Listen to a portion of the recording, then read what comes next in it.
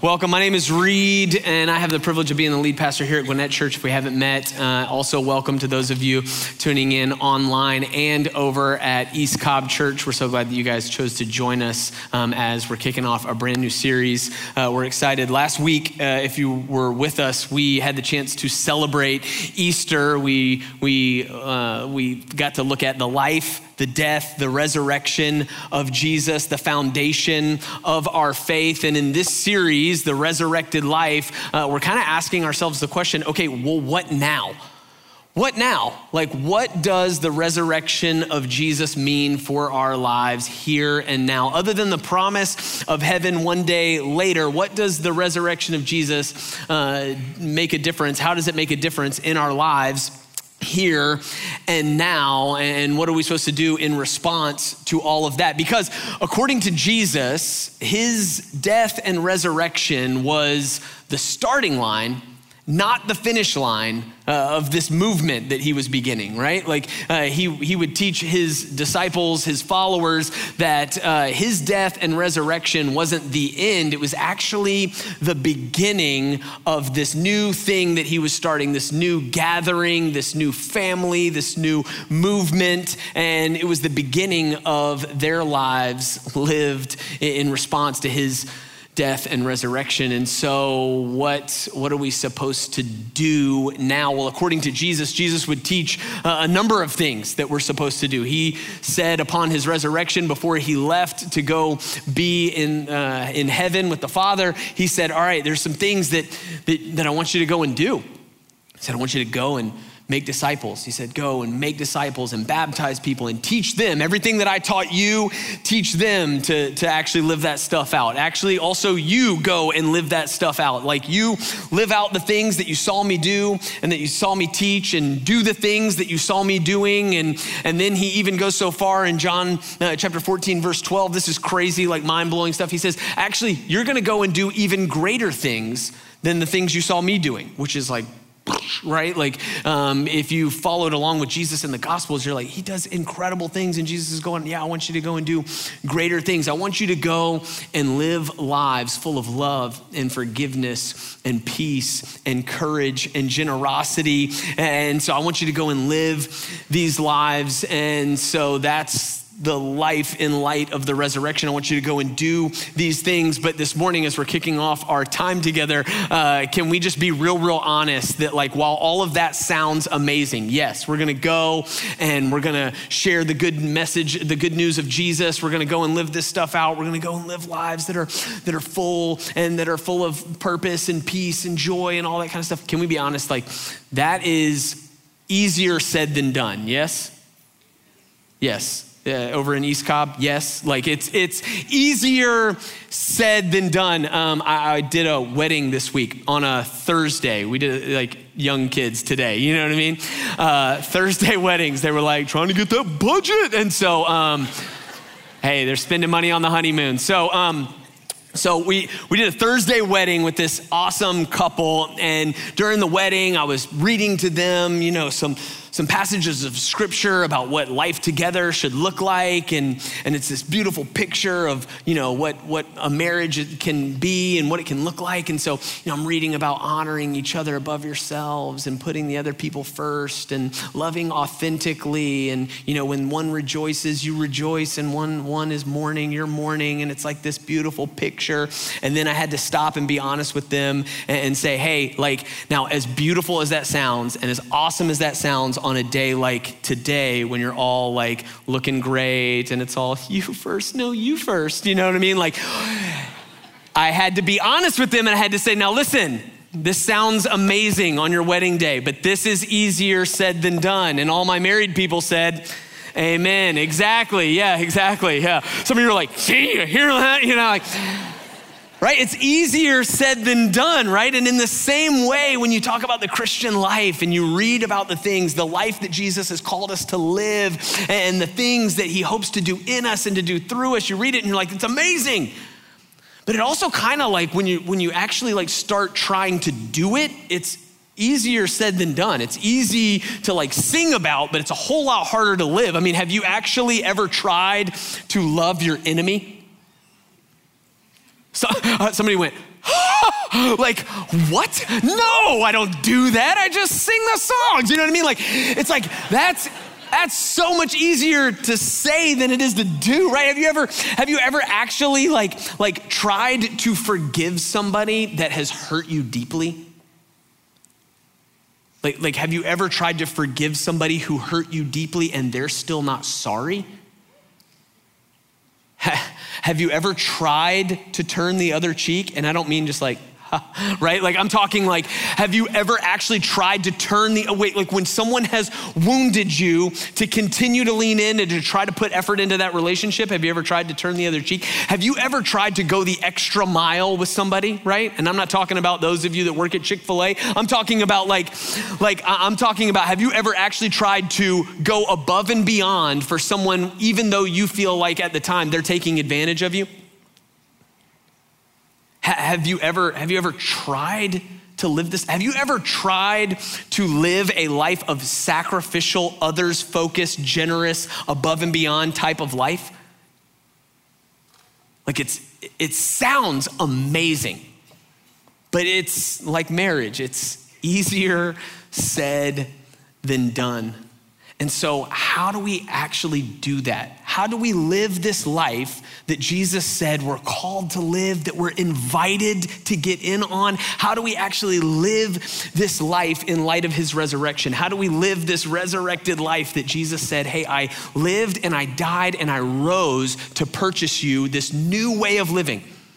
How do we actually live that out? I mean, is it just try harder? Is it just do better? Is it just get out there and love, right? Like, is it just work harder, or is there something else? That's what we're gonna talk about today. And that's what we're gonna talk about in this series. What does it look like to live the life that Jesus said, I died and rose to purchase you? How do we actually live that out? Because it's an amazing invitation, but it's easier said than done. And so today I want to show you something. I want to show you what Jesus says is the key, is the source to allowing us, to unlocking our ability to actually live the life that he's called us to live. And so we're gonna take a look at this, and to do that, we're gonna go over to a conversation. It's a conversation that happens through John chapters 14. It really kind of begins even at the end of 13, but it goes through 14 through John 16, where Jesus is talking to his friends, his followers, and he's letting them know what's about to happen right here towards the end of his life. He's letting them know about the events that are gonna go down. He's wanting to prepare them for what they're about to witness.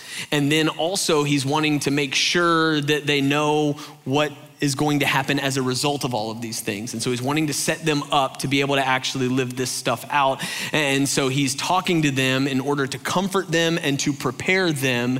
And as you can imagine, this is probably a very difficult conversation. Some of you don't have to imagine how difficult this conversation is, because you've had to have conversations, or you've been a part of conversations, or you've been there in the hospital room or at the bedside at hospice, where you've had to have the conversation where somebody, you realize that person is no longer going to be with you. And it is heartbreaking. And it is devastating. And in those moments, we feel distraught. And you gotta imagine, put yourself in the disciples' shoes. This is how they're feeling in this moment. Jesus is telling them some very difficult news, but he's wanting to make sure that they're prepared. He's wanting to comfort them, and he's wanting to let them know what comes next. And in this conversation, he's going to show them, and he's gonna give them the key to being able to live out all this stuff that he said, I promise that you're gonna be able to do. And so, sorry, all the way back to the start. This is what he says. He says, if you love me, keep my commands. So, hey, if you love me, like, do the things that I've been teaching you. The biggest things that you could sum it all up, Jesus' teachings, into love God and love people. love God by loving people. And so he's like, if you love me, do that. Like, I want you to do that. And then he goes on though, and he says, and I'm gonna ask the Father, and he's gonna give you another advocate to help you and be with you forever. He says it's the Spirit of truth.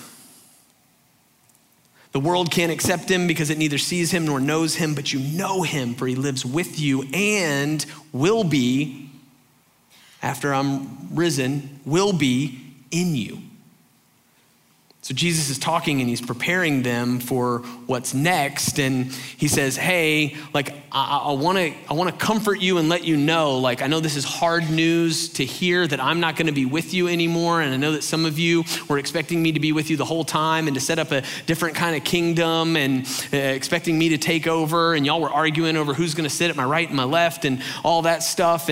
But I'm just telling you, like, I'm about to go away, and they know, hey, I'm going to actually die and I'm going to be raised, but don't worry. I don't want you to worry. He says, I'm going to send you another. That word, another, there's two words for another in the language of Jesus, and in the Greek here that it was written in, there's two words. One is like another that is like different from me, like somebody different's going to come. And then the other word is another, meaning like someone else just like me. And that's the word that Jesus uses there. Jesus says, hey, I want to comfort you, even though this is hard news to hear that I'm leaving. I want to comfort you by letting you know I'm going to send you another, someone just like me. And he says they're an advocate, another advocate. That word advocate there is this word paraclete, which means to walk alongside. And so he says, I'm gonna send you another, someone just like me to be with you. And unlike me, because I'm gonna go and pay for your sin with my death, and I'm gonna rise and I'm gonna go be with the Father. He says, unlike that, he says, this helper, this advocate, this comforter is going to help you, and they will be with you forever. Meaning they will always, no matter what happens, no matter what life throws at you, no matter what you have to walk through, no matter how bad you mess up, no matter where you go, no matter what, he says this helper is going to be with you always, forever. He says it's the Spirit of truth. He says it's my Holy Spirit. Now this is one of the kind of like, if we can just be honest for a second, this is like one of the weird, mysterious things about God, right? The whole Trinity thing. Father, Son, Holy Spirit. Who did Jesus pray to when he was talking? Hey, me, you know what I mean? Like, how does that work, right? Like, and I'll confess, like, that's one of the mysterious things about the Christian faith. One God, three persons, right? And Jesus is saying like, hey, I'm not gonna be here, but I'm gonna put my Spirit in you. And some of that is kind of mysterious. And I don't totally know how all of that works, but let's just like, cards on the table, part of our faith requires a little bit of mystery, yes? Part of the Christian faith is embracing a little bit of mystery. Now, there's a lot you can know and learn and understand, and you should do that. You should learn and you should grow in your knowledge, and you should try to understand all that you can understand. And you should wrestle with doubts, and you should ask hard questions, and you should seek truth. You should do that, but also just recognize when we're talking about faith, there is a mystery component to this, yes? And anybody that tells you that they've got it all figured out, it's probably lying, or they're crazy, right? Like, so there's a little bit of mystery to this, and that's okay, right? I don't even know how my iPhone works, and there's mystery to that, but I use it all the time, right?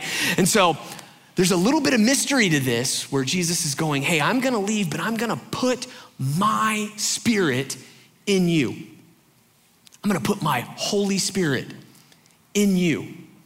A helper just like me, but with you and in you all the time. I'm not gonna be beside you, but I'm gonna put my Holy Spirit in you. That's pretty wild. Now, just side note here, I just want us to address this as well, like as we're talking about it.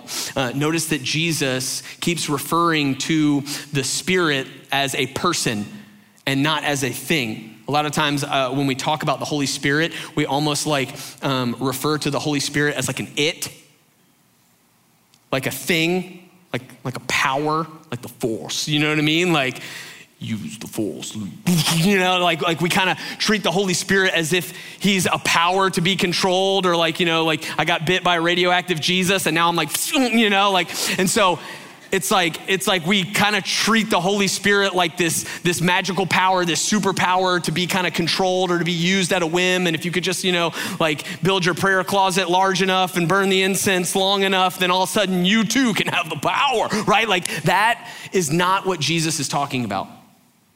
And that is not what Jesus promised. He didn't promise just to give you some special powers. He said, no, I'm sending you a helper, a person to be with you and to be in you always. So while I will no longer be beside you, which is sad, I'm gonna put my Spirit in you. To which the disciples are like, cool, I kind of just wish you wouldn't go away, right? Like they're like wrestling with this whole idea, like, could you just stay? Like, could you just not go? I mean, the Spirit sounds cool, sounds confusing. I don't know if I want to share my body. You know what I mean? Like, and so it's like, wait, like what does that even mean? Jesus, I kind of just wish you would stay here. Do you ever feel like that? Like, man, this would just be so much easier if Jesus were just with me, right? Like the Christian life. Like, right? I remember talking to high schoolers, telling them to talk about like sharing their faith. And they were like, this would be so much easier if Jesus was with me. I'm like, yeah. Like, go to school. Look, I told you. You know what I mean? Like, there he is. And so the disciples are feeling that, but Jesus, he doesn't let off. He actually goes a step further. He's like, hey, not only am I going to send the Spirit, but I'm telling you, it's actually going to be better for you, which is crazy. Let me show you this. He goes on and he says, very truly I tell you, it is for your good that I'm going away. It's for your good. It's other versions of the Bible translate that. It's to your advantage that I leave. Or another way, it's better. It's actually better that I'm gonna go away. He says, because unless I go away, the advocate will not come to you. But if I go, I'm gonna send him to you. And so Jesus is going, hey, I know that this is distressing. I know that this is sad. I know this isn't what you planned. Like me leaving, that whole resurrection thing. Like I know that that's not what you had in mind, but I'm telling you, it's actually gonna be better for me to send the Spirit, for the Spirit to be inside you than it is for me to be beside you, which is crazy. Like what could be better than Jesus beside us? Who could be better than Jesus beside us? Well, according to Jesus, he says, it's my Spirit inside us. He says, my Spirit inside you is better than me walking beside you. And on a very practical sense, we get that because it's like when Jesus is on the earth walking beside us, he can only walk beside so many of us, right? And so some of you would be leaving today sans Jesus, right? Like, and he would be coming to my house for dinner, right? Like, and so it's like if when Jesus was walking around the earth, part of the reason why it's better is just because Jesus can only be beside a handful of people. But if he puts his Spirit in us, he's saying, now I go wherever you go, all of you. So part of the reason why is that, but Jesus is actually going to unpack here for us just in a few verses. He talks about a couple things that the Spirit does for us and in us that makes the Holy Spirit in us actually better than Jesus beside us. And so I want to show you, God bless you, I want to show you a couple of those things that Jesus says about the Holy Spirit, what the Holy Spirit does in us and what the Holy Spirit does for us. The first thing that we see is just right there in the name, that he gives the Spirit. He says that the Spirit, we just read this, is an advocate. The idea there is helper. Pardon my writing. It's terrible. My mom used to tell me that meant you were a genius. And so, hey, I think she was just making me feel better. So the advocate means a helper or comforter or encourager. Pretty sure I got that. And so the first thing that the Holy Spirit does when Jesus sends the Spirit to us is that now we have a comforter, an encourager, a helper for all the times in life which require comfort. Which, can we all be honest that there are many moments in our life where we need comfort? There are many moments in our life and in our faith where things don't go the way we thought that they would, where we're challenged by circumstances, where we get a diagnosis, where we get a phone call that we never thought we were gonna get, where our hearts are shattered to pieces and we need a comforter. And Jesus says, I'm telling you, I'm not leaving you alone. I'm gonna put my Spirit in you, and when my Spirit is in you, he's gonna comfort you. And if you go read the whole John 14 through 16, you'll see the way that Jesus says that the Spirit comforts is that the Spirit reminds us and teaches us who God is, what God has done, reminds us and teaches us that we're never alone. It's like a ministry of presence.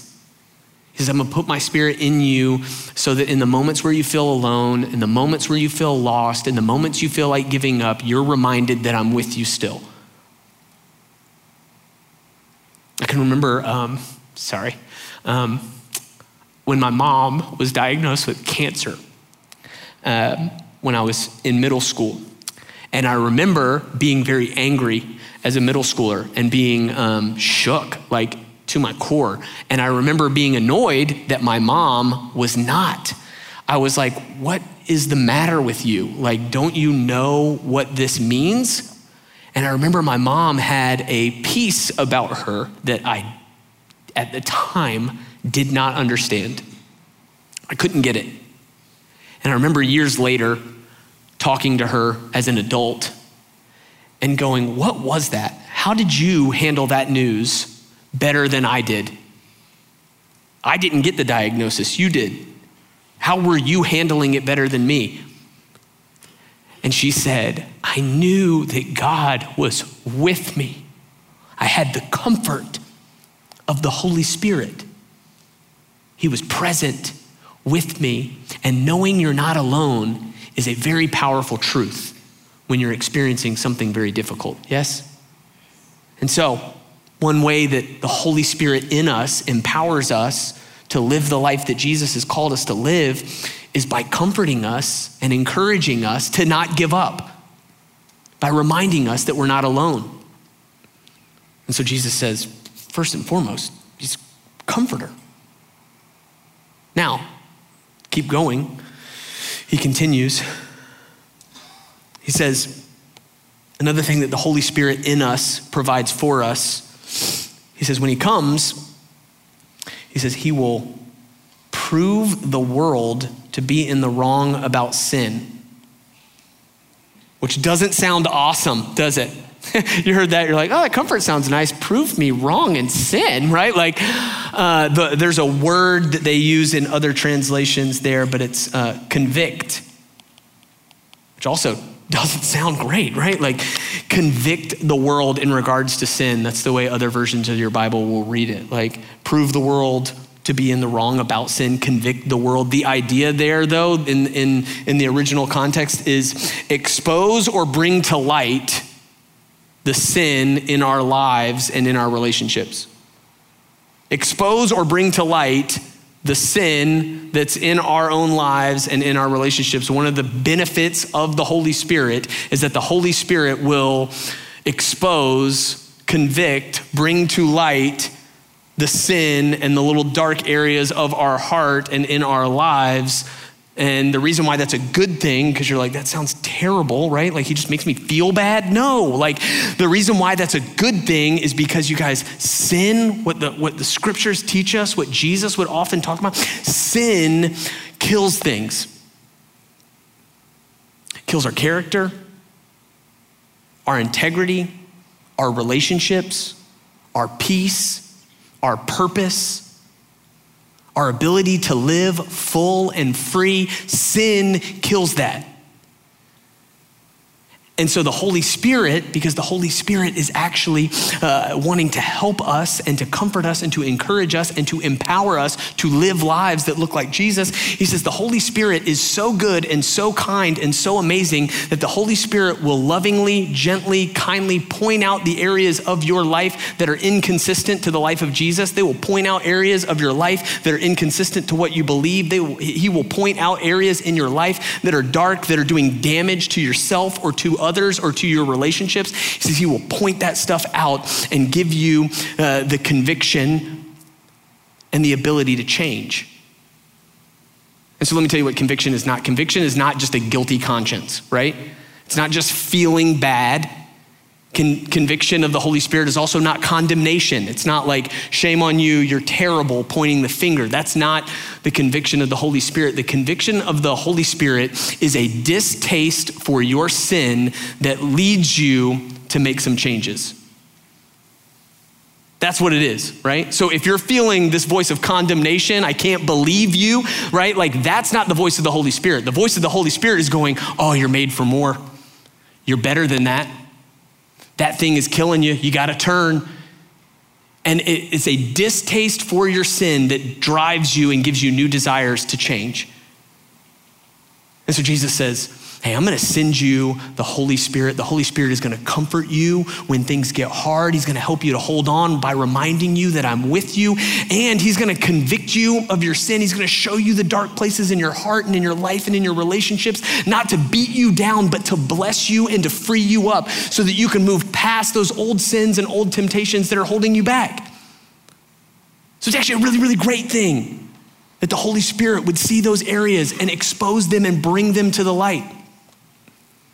And we're going to talk more about that in the following weeks, about how do we overcome temptation and how does that actually practically play out. But for today, you need to know that Jesus gives us the Spirit to comfort us, but also to convict us and to reveal those dark areas of our lives so that we can be transformed and we can move on from them.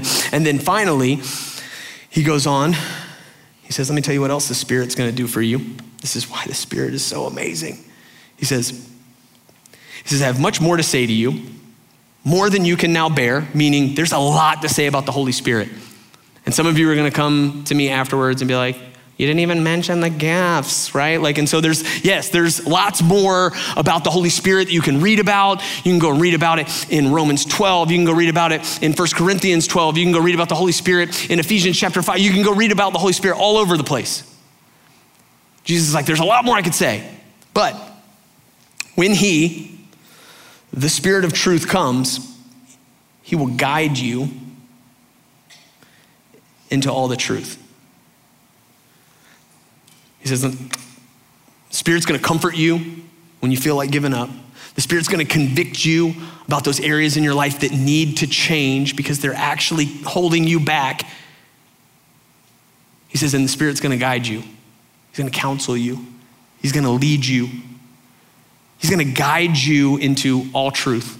He's gonna guide you into the life that Jesus has called you to live. He's gonna guide you into a life that lives and loves and looks like Jesus.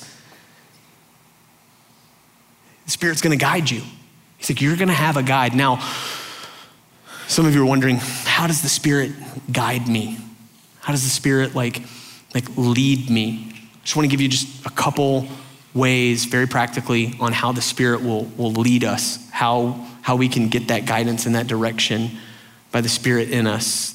One way, the first way is simply the scriptures. One of the ways that the Holy Spirit will lead you and guide you is by illuminating the scriptures for you.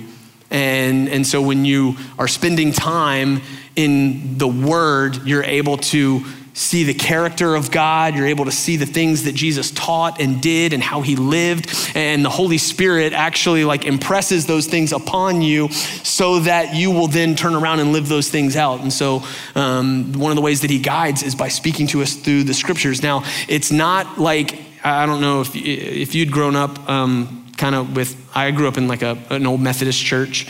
And so I remember one of the pastors, he used to always say, now this is your GPS, you know what I mean? Like your roadmap for life, right? And so he didn't sound like that, but that's just how I imagine him. And so, but it made it kind of seem like, like all your answers are like right there in the Bible. And so then I can remember as like, a senior in high school being like, which college should I go to? And I'm like looking, it doesn't say anything about the University of Georgia, you know what I mean? Like, and so I was having trouble finding that in Ezekiel. And so I can remember though, like feeling like that's not how the Spirit leads us in the scriptures, right? That's not the way it works. It's often more you're reading and you're learning about God's heart and you're learning about what Jesus did and the things that he taught, and all of a sudden you recognize in the scripture an inconsistency in your own life, or you recognize an area where you need to take action because you've known something and you've believed something, but you haven't done anything about it. And so then you don't actually believe it if you haven't acted on it. And so the Spirit will impress that on you and drive you to an action.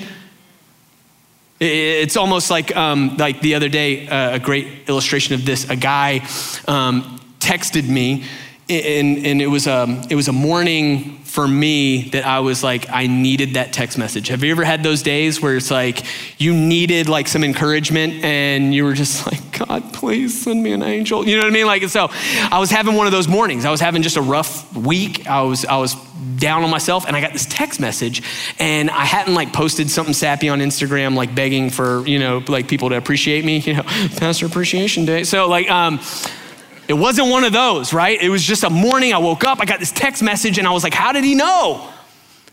Like, how did he know that I needed that? And I texted back and I was like, man, you have no idea how much I needed that. Like, how did you know? And he was like, I didn't know. He said, I was spending time in the Word, and I read this thing in Timothy where it talked about praying for your leaders, and I realized I never do that. And so he said, I just thought I needed to do that, and I wanted to let you know. And little did he know it was the moment that I needed it most.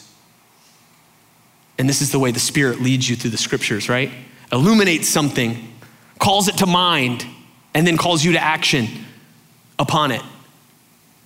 And so the Holy Spirit will guide you and lead you through the scripture.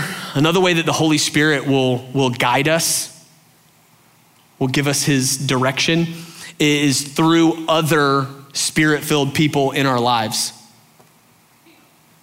Yeah, she knows. I was talking with some people. This happens all the time. People will go, yeah, I wish God would speak to me, but I've never heard from God.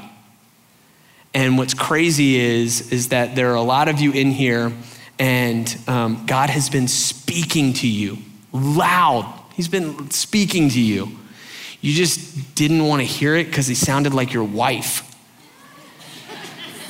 And all the wives were like, hallelujah, you know what I mean? Right?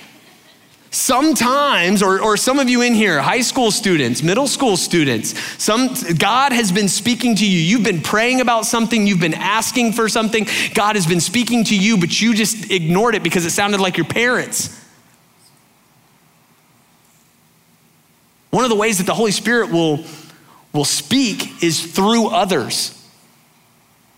I tell people all the time, oh yeah, I heard from God, or God led me, or God told me.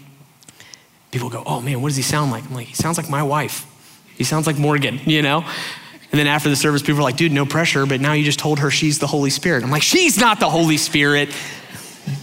But oftentimes, the way the Spirit of God will speak to us is through other Spirit-filled people. And that thing you've been praying for, that wisdom that you were looking for, that direction that you needed, that conviction, right? Like that challenge, that turn here now, comes through a conversation with another person. And the Holy Spirit speaks clearly through if we're willing to listen. So the Spirit will speak and guide us through the scriptures, through the words of other people that are filled with the Spirit. And then also, and this is the one that's weird, and so we avoid it a lot of times at church because it just has the potential to be weird, and people are weird, and we are. And so the other way that the Spirit will lead us is through, and I'll just call it a nudge. And it's that overwhelming sense that I'm supposed to do something. Take a step, act, speak up, have a conversation, extend forgiveness, avoid the conversation, be quiet and listen. It's this sense that I'm supposed to do something right now. Now, like I said, that can get weird because lots of people will say, God told me. And so just to know, like one, when it comes to the nudge of the Holy Spirit, it will never contradict this. It will never contradict the word of God. Like God's never gonna nudge you to not forgive somebody, right? Like God told me to tell you you're done, right? You know what I mean? Like you're dead to me, canceled, right? Like that's not going to be that's not gonna be the Holy Spirit. It's not gonna go in contradiction to the word of God. Also, if somebody's using this as a pickup line, red flag. God told me to tell you that we're supposed to be together. I'm like, at that point, run. You know what I mean? Like, get out of there. They're crazy. And so that's not the way that this works, but the way a nudge of the Holy Spirit works is you get this overwhelming sense, I'm supposed to do this, take that step, have that conversation. I was thinking about this for me, the way I've seen this happen, one of the times that stands out so clearly is I do these, or I used to, I don't do it anymore, I don't live over there, but I used to do these workouts at the park. Obviously I work out, and so, but I'm not, I'm just fighting off dad bod one walk at a time. And so I used to do these workouts though at the park, and it was like CrossFit-esque workouts, but it was at the park, so it was park fit, you know what I mean? And so that's what happens when you're bowling on a budget, and so CrossFit's so expensive. And so I was going to the park to do these workouts, and we would get together with these guys and we would work out together. And one morning I got up to go and do the workout, but you ever have those mornings where you're like when it comes to working out, that's how I felt. Some of you are like, yes, that's how I look like that. And so it's like, oh yeah, like, okay, like I wanted to snooze, I wanted to sleep in, and I tried to like make myself go back to sleep, but I could not go back to sleep. I just had this overwhelming sense, I'm supposed to go and work out. And I was like, but I'm like trying to will myself back into sleep. And I'm like, I'm supposed to get up and go work out. I'm like, I don't know what that is. So I went. Got over there, got over to the little pavilion area where we work out, and nobody else showed up. And I was like, no, so I'm thinking, no way. Like, that was terrible. But there was a guy, and he was sitting at one of the picnic tables underneath the pavilion, and he's like drinking coffee, like reading a book. And I sat in my car, and I had this whole like internal dialogue where I'm like, am I talking to God or myself? Like I was like one of those, and I was like, am I supposed to get out of the car right now? Like, is that why I got up? Is that why I had this am I crazy? I don't know. And so I was like, I think I'm supposed to go over there and talk to this guy. And I got out of my car and I walked over there, and he's, drinking his coffee, reading a book. And he was like, he said, I was like, hey man, what's up? And he's like, oh, just reading this Bible. I was like, okay. And he was like, I got out of a 12-step program. He said, they told me, I need a higher power. And so I'm like, leaning into this whole, somebody got me a Bible, I'm reading it, trying to make sense of it. I'm reading in John right now. And he was like, do you know anything about the Bible? And I was like,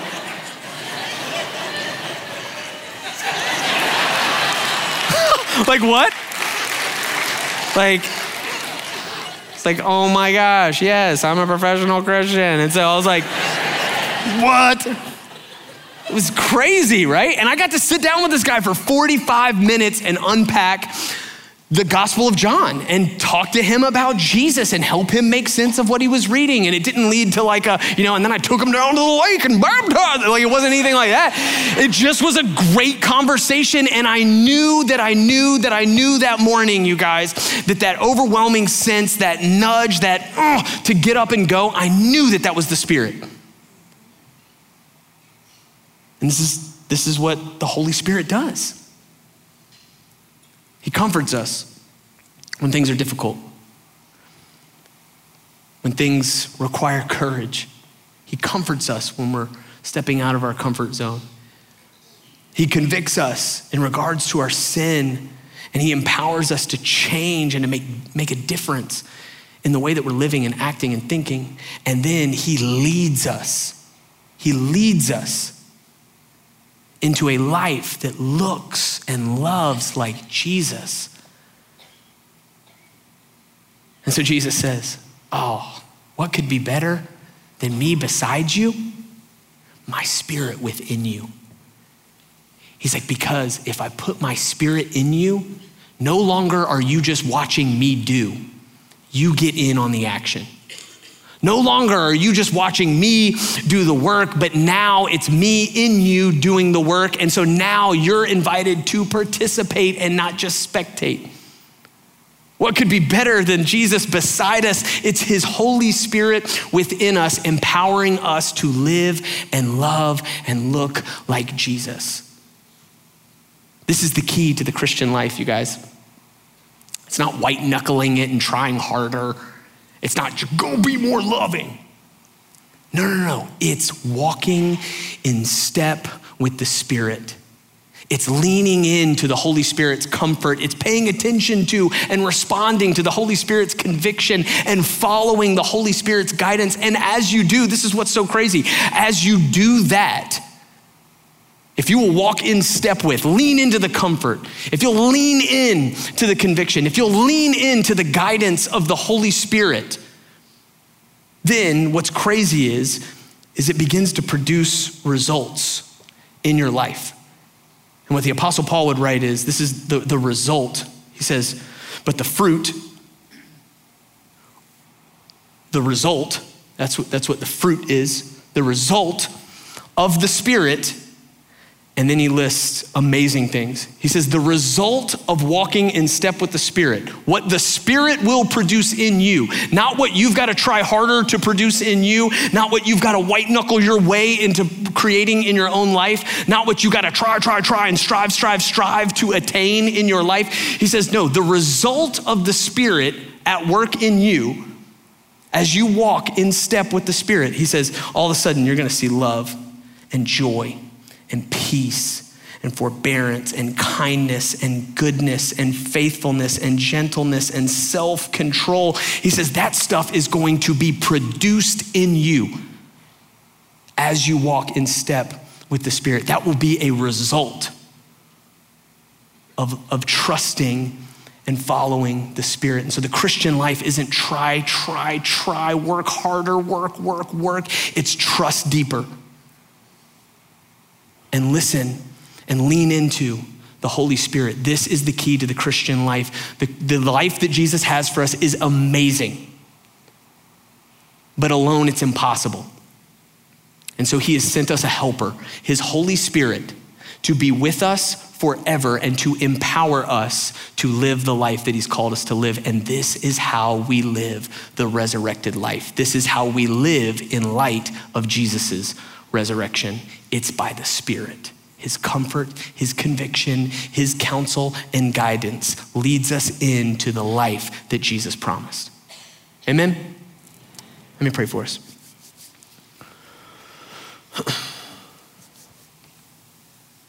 Well, Heavenly Father, thank you so much that you don't leave us to figure out life alone. Thank you that because of your resurrection, Jesus, that we can have your spirit within us, empowering us to live lives that look like you. I pray this week we wouldn't live in our own strength. I pray that we would love you and trust you, allow your spirit to fill our lives and empower our efforts and our actions.